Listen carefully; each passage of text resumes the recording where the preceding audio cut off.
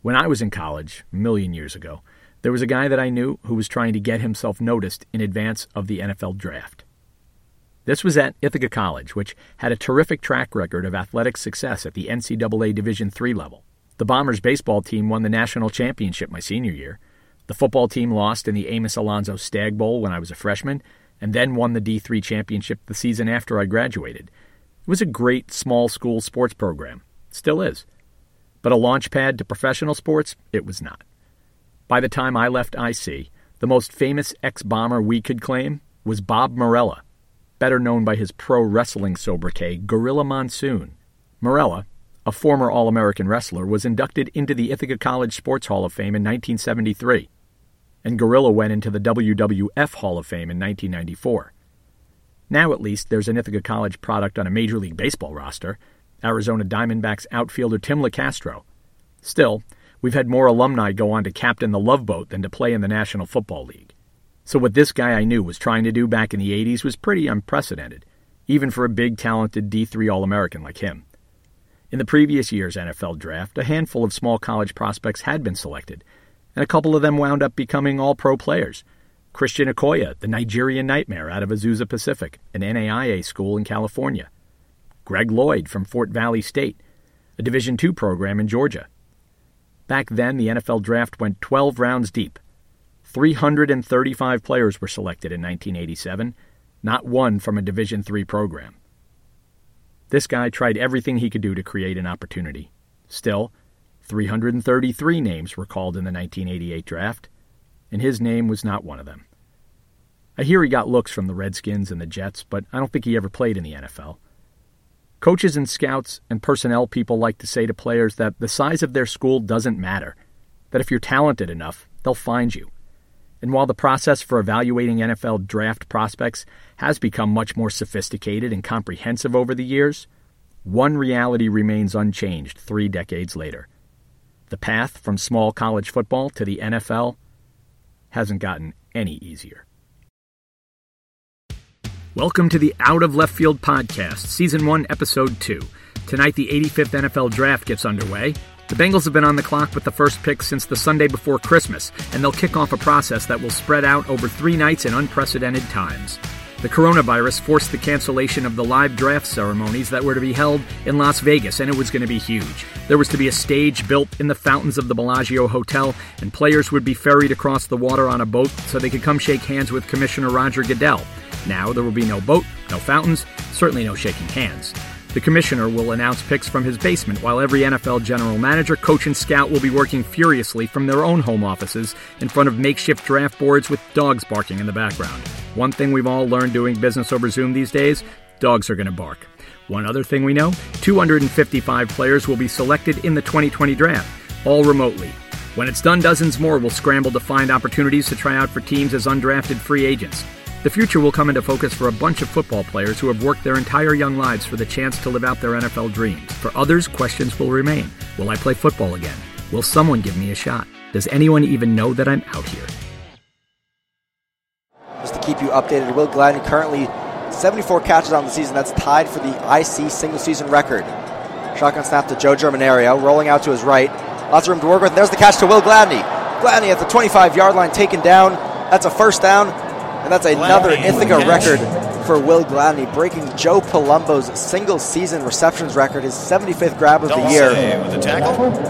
Will Gladney is an unbelievably talented football player. Well, that's just about the only record he didn't have. He had receiving yards. The numbers are impressive.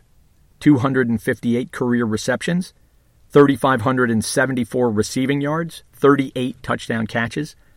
But statistics are not important to NFL decision-makers when it comes to scouting college football players and determining who has a chance to play at the next level. And they certainly do not tell Will Gladney's story, but we'll get to that. Still, a scouting report of any would-be pro prospect has to start somewhere. So we begin where any NFL evaluator would, with Gladney's college career. In the course of his 4 seasons on South Hill, he became the most productive receiver ever to play at Ithaca College. Full disclosure, my alma mater, as we just discussed. But any talk of statistics or honors ends here, especially for a small school prospect like Gladney. If numbers mattered, The NFL would have opened its arms for a guy like Nate Kamick, former running back at Division III Mount Union, the NCAA's all-time, all-divisions rushing leader, and the only college football player ever to rush for more than 8,000 yards in his career. Or there would have been a job for Tyler Emmert, the former Carroll College quarterback, who threw for more than 12,700 yards and won 4 straight NAIA national championships after winning back-to-back Montana State high school titles. This guy went 80-3 as a starting quarterback, won more rings than he has fingers on his throwing hand, and the closest he came to a shot at the pros was a tryout with the BC Lions of the Canadian Football League. No, to catch an eye from the NFL, you need a lot more than eye-popping numbers. And I still remember the first time I came to Ithaca. That's Reese Petty, Gladney's wide receivers coach for 3 college seasons. He came to Ithaca from Division I. He coached at Buffalo, was a grad assistant at Iowa State, and he actually played wide receiver at the University of Kansas. It wasn't even an interview. I was just interested in the job, and Coach Schwanstrom invited me to come watch a spring practice. And Will was not participating that day. He had been sick, and I just remember seeing him in person and shaking his hand and meeting him and being like, oh, wow. I didn't know coming into it what Division III players look like because I'd never been in the Division III world. And I was like, this guy looks like a Division I wide receiver physically. And, a couple months, I shouldn't say a couple weeks, I'd say 2 weeks later, I was there and he was practicing, and it was towards the end of spring ball. And I could see his physical ability. I could see the tools he had. Now that's where numbers start to matter to the NFL. Measurables. Gladney has what easily could be considered an NFL body for a wide receiver. He's listed at 6'2", 215 pounds, or about the same height and weight as the Chargers' Keenan Allen. NFL scouts like to find comparables for every prospect. Makes them easier to project into a pro system. But size also earns little more than a first look from the NFL. For years, front offices have resisted falling for workout warriors, guys who, as the old saying goes, look like Tarzan but play like Jane. All they care about is, can the guy play? Yeah, the first thing is I think it'll be hard-pressed to find anyone with better hands, just period. Timing, balance, to go up and get the ball. That's a rare attribute to find. Dan Swanstrom became the head coach at Ithaca after Gladney's freshman season. I think the biggest thing for him that could be a big differentiator for him is how I think his willingness to use his size and physicality on the perimeter and being able to do that in the run game, and his willingness to do that, I think could be something that could be what NFL teams are looking for from him. And, I think, we ask a lot of intricate details in our blocking scheme, and, just knowing some of the NFL coaches that I know, I think, that could be something that, he could definitely, that they'll see as an asset. Production, check. Size, check. Ability, check. Any NFL scout who got this far into an evaluation of a prospect would now have to ask himself, why would a kid with this pedigree wind up playing at a Division III program? Why didn't he go D1? And that is where Will Gladney's story really begins. Yeah, so, I'm still working on telling the story because there's a lot, so just bear with me. That's Will Gladney. I spoke with him about 2 weeks before the NFL draft. Growing up in and out of group homes ever since I was 4, living in 7 different group homes, 4 different foster homes, and just, bouncing. You never knew where you were going to be at. You never knew if you were going to be in one school the one day and then go to a whole different school and have to make new friends that day or go on a new sports team that day. So, just that life at such a young age just taught me to, just be humble, taking everything that you can, build with people.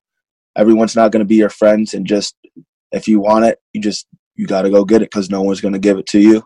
And sometimes life isn't fair, but guess what? If you sit there and just sulk about the downs, then you're not going to get anywhere in life. And that is exactly the direction Gladney was headed. So my 9th grade year at Binghamton High School, I started playing football, and I had potential. I was right on varsity my freshman year just playing football. But, going through those group homes and foster homes at such a younger age, you don't really get a hold of how to do school. So school is a huge thing for me. So I didn't go to school my freshman year at Binghamton. I would just play football. And my coaches would be like, what am I going to say, Will, if a coach calls me and they ask about you? Because you don't go to school. And I just, I had the mindset like, I don't really care. I don't care. Gladney was burning through opportunities, and the system was just about done with him.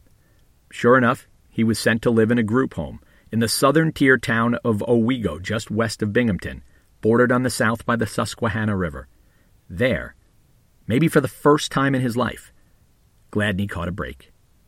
He came in, and it was made pretty clear that this was his last opportunity to stay at that level of care before getting moved. He would run. He would take off, go to his mom's or wherever. He was floating all around, skipping school, and they got tired of watching that and sent him out here. Here is the group home where Mark Brainerd worked. Well, our first encounter actually was pretty bad. We're not allowed to have cell phones there.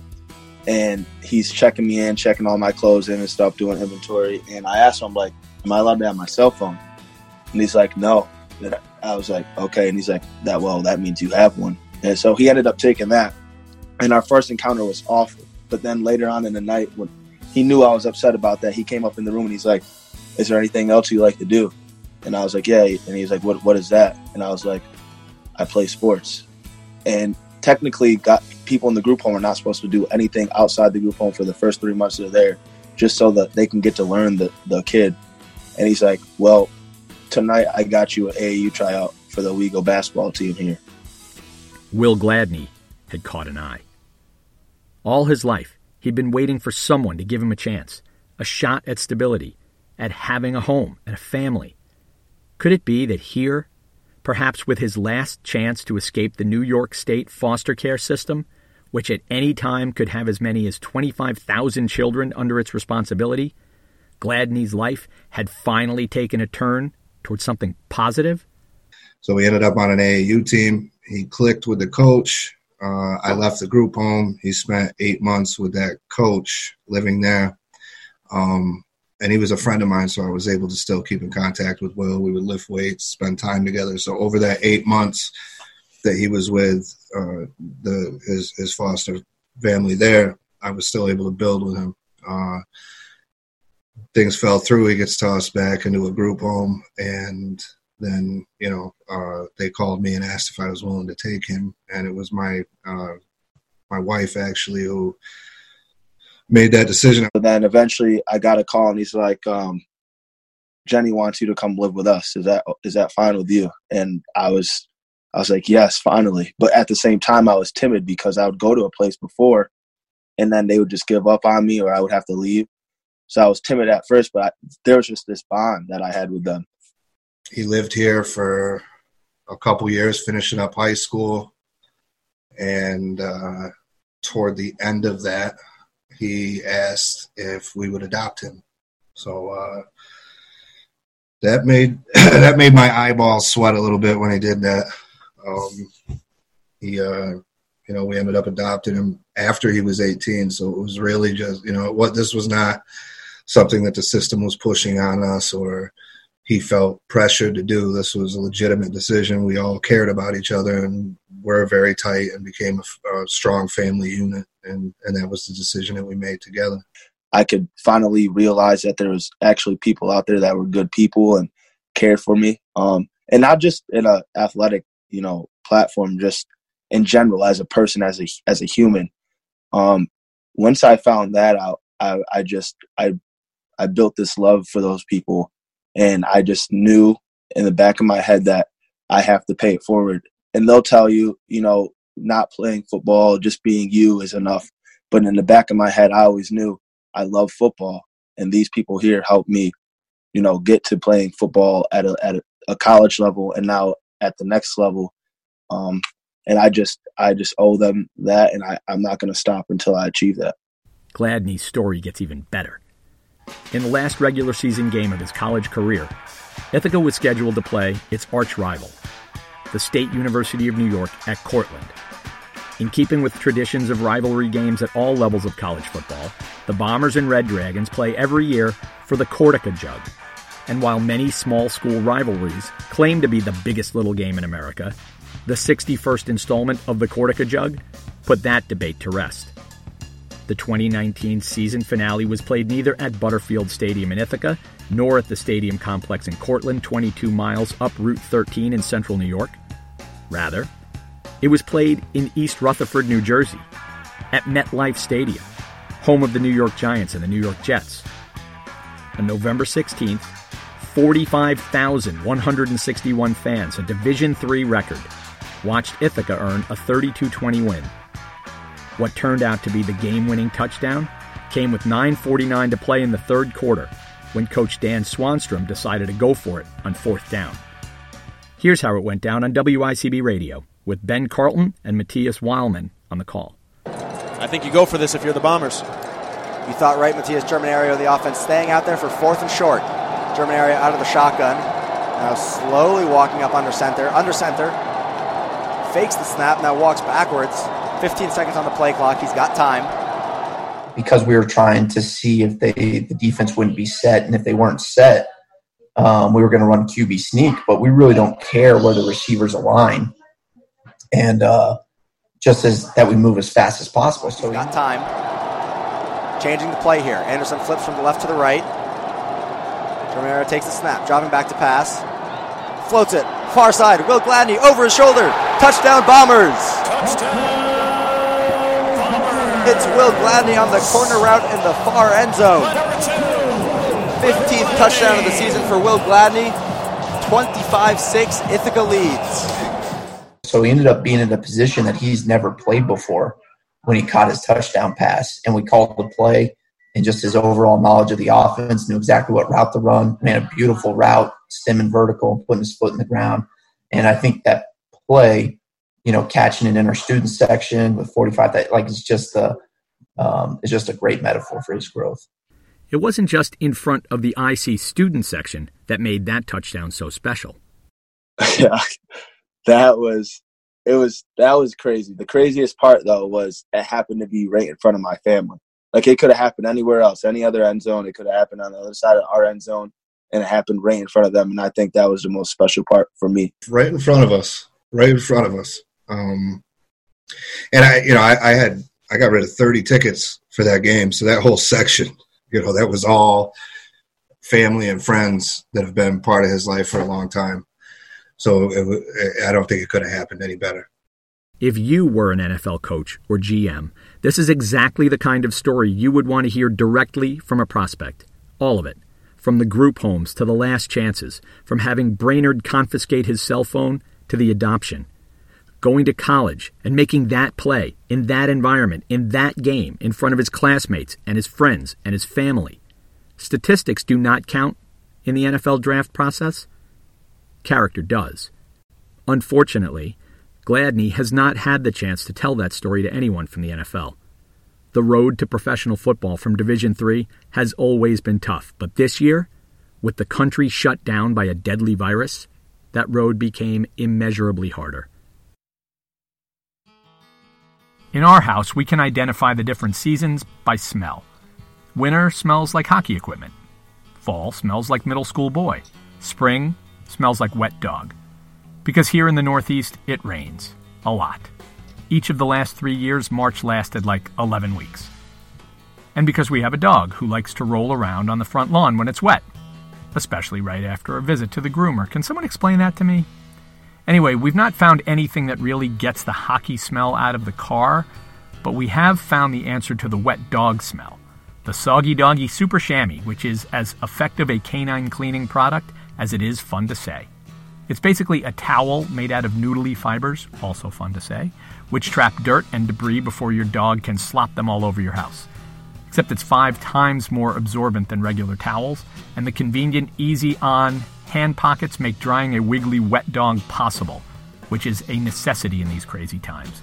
Nobody wants to shelter in place in a place that smells like wet dog. Our Golden actually loves the massage from those noodly fibers, so she never resists me drying her paws or rubbing her belly before letting her back into the house. Maybe that's why she rolls in the puddles in the first place. You can order the Soggy Doggy Super Chamois, or their dog beds or door mats, or the Soggy Doggy Slobber Swabber, to clean the dog drool off your car windows, at SoggyDoggyDoormat.com. And if you enter the code LEFTFIELD15, you'll get a 15% discount on any purchase.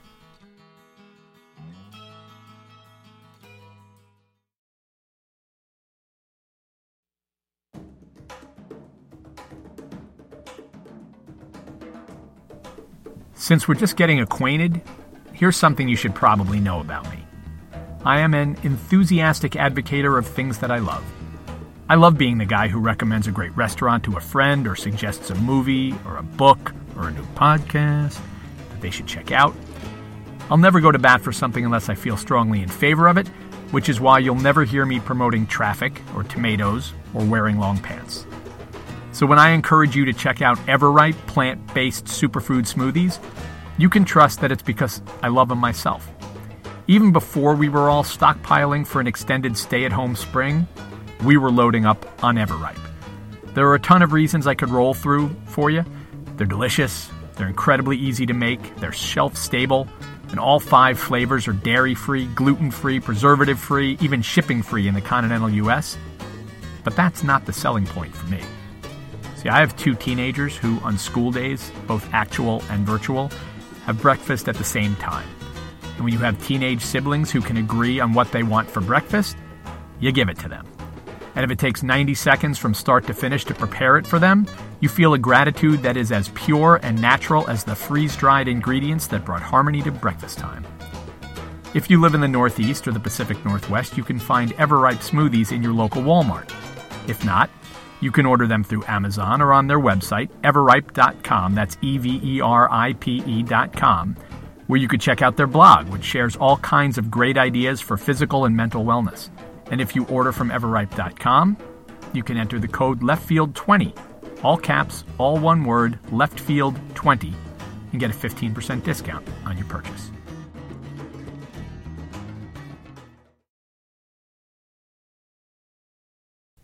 Every NFL team has scouts that attend college football games throughout the regular season, beginning to build a database that will eventually evolve into that team's draft board. It isn't until the NFL regular season is over and the college all-star game circuit is underway that NFL coaches begin to get personally involved, when they get to form their own impressions firsthand. This year, there were 5 all-star games, 4 of which most fans would be familiar with. The NFLPA game, played on January 18th at the Rose Bowl in Pasadena. The East-West Shrine game, played January 23rd in St. Petersburg, Florida. The Senior Bowl, played in Mobile, Alabama on January 25th. And this year, the Hawaii-based Hula Bowl returned after a 12-year hiatus. 54 wide receivers were invited to play in those events. Will Gladney was not one of them. Instead, he earned an invitation to the College Gridiron Showcase in Fort Worth, Texas. We're looking for the, diamond in the rough kind of undiscovered talent. That's Mike Riddleman, the game's player personnel director and scouting coordinator. We're kind of for the unknowns of for all levels of football. So, FBS, FCS, D2, D3, NAIA. We are a platform that, gives kids, players opportunities to showcase their talents. And so how we're different from the other All-Star games, we're an OTA format. OTAs are organized team activities. Basically, they're practice drills, and that's what the NFL wants to see. Coaches flock to the Senior Bowl and spend the week of practice on the sidelines, but many of them will not stick around to see the actual game. We don't have an actual game. So it's, 3 days of practice, and then the 4th day is a controlled scrimmage. And what that allows us to do, it allows the kids to play faster. More importantly, there's no remembering a certain play. Literally for offense, we hold up a card and say, all right, I need an X, I need a Y, okay, running back, okay, read the play, go out, perform. CGS is different in that they provide a 2-day small school showcase, which is exactly what it sounds like. Every year, the NFL scouts and coaches in attendance vote on 10 or 12 small school prospects from that event to stick around and participate in the full showcase, which is for prospects at every level of college. Will Gladney didn't have to play his way into the big game. He had great size, 6'3", about 215, I want to say, around there. He had about 1,100 yards receiving and 16 touchdowns. I mean, awesome athlete, good hands. So he was right off the bat in our main showcase. Someone, it turns out, had noticed. Someone whose job it is to provide Division III prospects like Will Gladney something they desperately need: exposure. All 32 teams were there, and so I feel like being able to be there and all 32 teams seeing me there in live action, full pads against Division I competition and just great competition all around the country, I think that will help me a lot, especially because I did pretty well there. Being a Division III guy, you know, people get caught up on the Division III, 2, 1, but all it really is if you catch an eye or not. Yeah, he's coming from a D3 school competing against big schools, you know, guys that are probably going to get drafted in rounds 3 through 7. I don't think he was intimidated by that. I think he came out and played. I think it took him, you know, some reps, some repetition to adjust to that type of speed. And once he adjusted to that, he started running by guys, making plays. I think the takeaway from that is he belongs. He wasn't a fish out of water. I mean, he could make plays. So, I mean, I think he has a future. Ideally, Gladney's immediate future after CGS would have been to attend the NFL Scouting Combine. Every year, every NFL team sends its GM, player personnel staff, coaching staff, scouting staff, and medical staff to Indianapolis to watch prospects perform a gauntlet of tests designed to measure their athleticism, things like the bench press, the vertical leap, and of course the 40-yard dash, and also to run through a series of position-specific drills. 337 college players were invited to the 2020 Combine. Only one of those was from Division III, and it wasn't Gladney. Instead, it was Ben Bartch, a massive offensive tackle from St. John's in Collegeville, Minnesota, who's looking like a Day 2 draft pick. Gladney's path took him instead to Grossetti Performance in western Pennsylvania, where he spent 8 weeks preparing for his scheduled pro day, which is basically an individual workout modeled after the Combine regimen. That's when the world began to change. He went to the CGS in Fort Worth, and they did a lot of talking about, you know, mental toughness and the fact that there's going to be ups and downs. I think that with Corona, it presented some other problems that they didn't anticipate for sure. So I went to Pittsburgh for 8 weeks. After that, I went down to North Carolina to work with Evan Byers, a speed coach, for 2 weeks. And then I was supposed to come back up for my pro day in Albany, but that one got canceled. So my agent called me and he's like, hey, you want to come down to Florida? We're going to have a pro day here in 2 weeks. So I ended up going down to Florida for 2 weeks. And the third night I was there, I get a call, hey, this is not going to work out. 2 pro days, both canceled. Opportunities lost to COVID-19. So now I've traveled the whole East Coast and there's just no opportunity now. So I was stuck down there for 2 weeks. It wasn't as bad as it sounds. It's great weather and stuff. I got some really good workouts in just from being outside there. But then he called me like the second week I was there and was like, hey, there's something happening in Rochester. Would you be able to make it up there? So then I had to drive all the way back up to Rochester to do that. We are here today for the future. The future is tomorrow. We are here today because we have 8 athletes that have an opportunity to make it to the NFL. What was happening in Rochester was that a couple of local guys who had their own brief NFL experiences had heard all about the canceled pro days and decided to create an opportunity for the players who otherwise would not have one. Welcome to the 2020 Rochester Pro Day. On Saturday morning, April 4th, Gladney gathered with 7 other athletes at the Irondequoit Sports Center, where they were put through a combine-style pro day administered by Bruce Johnson. The event came about by, I was actually out in LA playing in the XFL. And then, once the coronavirus stuff hit, I was contacted by Bruce Johnson, who, we've been great friends for a long time. He's trained together in high school, gone to 7-on-7 events. He contacted me and also got me in Jermaine Ponder, who's another NFL player, on the phone, and we were just talking like, man, like these guys' pro days got canceled. My brother was supposed to go to Rutgers and do his pro day. And yeah, it was just like that was just, the big opportunity for him. And I'm like, man, like it got canceled. Like, oh no, like we got to make something happen here. So Quentin Gauze's brother JoJo played at IUP, Indiana University in Pennsylvania. A promising receiver from Division II, JoJo Gauze was invited to the CGS Small School Showcase. He was one of the players the coaches selected to stick around for the main showcase, where he wound up on the same team as Gladney. Quentin Gauze wasn't involved in the drills portion of the pro day. Instead, he was tucked away in a corner of the facility, broadcasting the event live on Facebook for his branding agency, Iron Visuals. Providing a virtual opportunity for NFL scouts to watch an actual pro day turned out to be the last chance for these 8 players to generate a late-in-the-process buzz. We ended up, I think it's at 16,000 views that we've had total, and I just think that's amazing.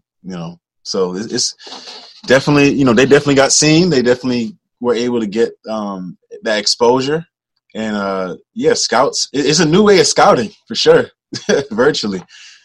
It was a shot that Gladney could not pass up, but it was not without risk. First off, there was the health risk. It's not always possible to maintain safe social distancing in such an environment, especially during the bench press, when one player after another laid down on the bench to lift, without anyone wiping it down in between reps. It's something that these guys do in the gym all the time without thinking twice. In this case, they had no choice. It was also a risk in terms of posting official pro day numbers under somewhat contrived conditions. Gladney, for instance, managed only 9 reps on the bench. 33 wideouts lifted at the NFL Combine. Only one put up less than that. 3 other guys registered 9, like Gladney. JoJo Gauze pumped out 10 reps. Then there was the 40. For some positions, the 40-yard dash is a specious measurement, more flash than function. For wide receivers, though, it's considered fundamental. Gauze ran the 40 in 4.67 seconds, as timed by both handheld and laser devices. NFL teams like to see receivers run 4.6 or faster. Ernest Edwards, the all-time leading receiver from the University of Maine, ran a 4.41 on the Irondequoit turf. In both of his heats, Gladney ran 4.73. This is like a 4.73 from Will Gladney. 4.73. All that work, he now had to wonder. Was the risk worth it? I mean, that's not the first risk that I've taken in my life to, try to be successful. I took a risk, staying in Owego. At the end of the day, you have to do what you have to do. And I just felt like that was the best opportunity that I had. And therein lies the rub. Numbers never meant anything before. Will that one number, or even one morning's worth of less than perfect numbers, come to define Will Gladney in the eyes of the NFL? Will the extenuating circumstances of an impromptu desperation pro day be taken into account? Or will cold, acontextual numbers, written in marker on a whiteboard and shared out on a social media live feed, outweigh 4 years' worth of record-setting production? Now you understand why it's so hard for small school prospects to catch an eye. They get very few opportunities to do so, even fewer this year, and all their work, their potential, their story can be dismissed all too easily. Could it really be that 40 yards, 120 feet, run in 4.73 seconds might negate a lifelong journey that made it impossible for Will Gladney not to take his one shot? So obviously, I did want better numbers. I've spent the last 3.5 years working on my diet, my training, and then these last 4 months of just prepping strictly just for that day. And my numbers weren't great. I just know that, sometimes you don't always get those great numbers, and the teams that want to, judge me based off of those numbers, so be it. But the teams that are willing to look at the full picture, they won't look back when they give me an opportunity. I know that for a fact. We had this conversation after the second pro day was canceled. And the way we processed that was I talked about the Batman movie with Bane, where he was talking about he was born in the dark. You know, Will's history is like this is where he's been. There's almost not that for lack of better words, there's comfort here. He's been here before. And there are a lot of other players that are in the same boat that didn't grow up like that haven't been here before. So if anybody's going to get this, it's him. You know, he'll push through and find a way, and he's always done that. And I think this is no different. The way I look at it is I can't stop now, not just for me, but for all those people that sacrificed everything to get me to this point. I just feel like it's not done until I do what I have to do. And that's for me, that's becoming a great man and playing professional football one day. Will Gladney and his father, Mark Brainerd, are not sure they'll be watching the 3 days' worth of draft coverage.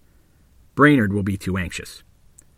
Gladney said he might go work out instead of waiting for a call that may never come. He'll have his ringer on, though, loud. And if a call does come, he'll answer it on the first ring. But he's not going to sit around and wait. There's still work to be done. This episode of the Out of Left Field podcast was researched, written, edited, and hosted by me, David Siegerman. But as with everything in the world of sports, it's been a total team effort. Again, my thanks go out to my brother-in-law, George Hochbruckner, who provided the original music off his record, Celtic Afroacoustic Electric, available on iTunes. I want to thank Jessica Berenblatt of JB Art House for the cover art, Rachel Bleckman of Tin Bear Consulting for getting our website off the ground. You can check us out now at outoflf.com. I want to thank Quentin Gauze and Iron Visuals for permission to use the audio from the Rochester Pro Day, Jeremy Menard and WICB Radio for the game calls, Ithaca College Sports Information Director Justin Lutz, Coach Swanstrom, Coach Petty, Mark Brainerd, and most of all, Will Gladney, for giving me the opportunity to share his story. I first read about Will's story when I was looking into tickets to take my son to the Cortica Jug at MetLife Stadium. I've been looking for the right opportunity to tell it ever since. In this first season of Out of Left Field, we're exploring the many ways that the world of sports has been changed by the coronavirus and the stoppage of play it has caused. The next chapter of Will's football story may have been interrupted by the virus, but he's not done writing it yet. And with Will Gladney, as with any athlete scrutinized by scouts or reacted to by fans, it is the full story that really matters.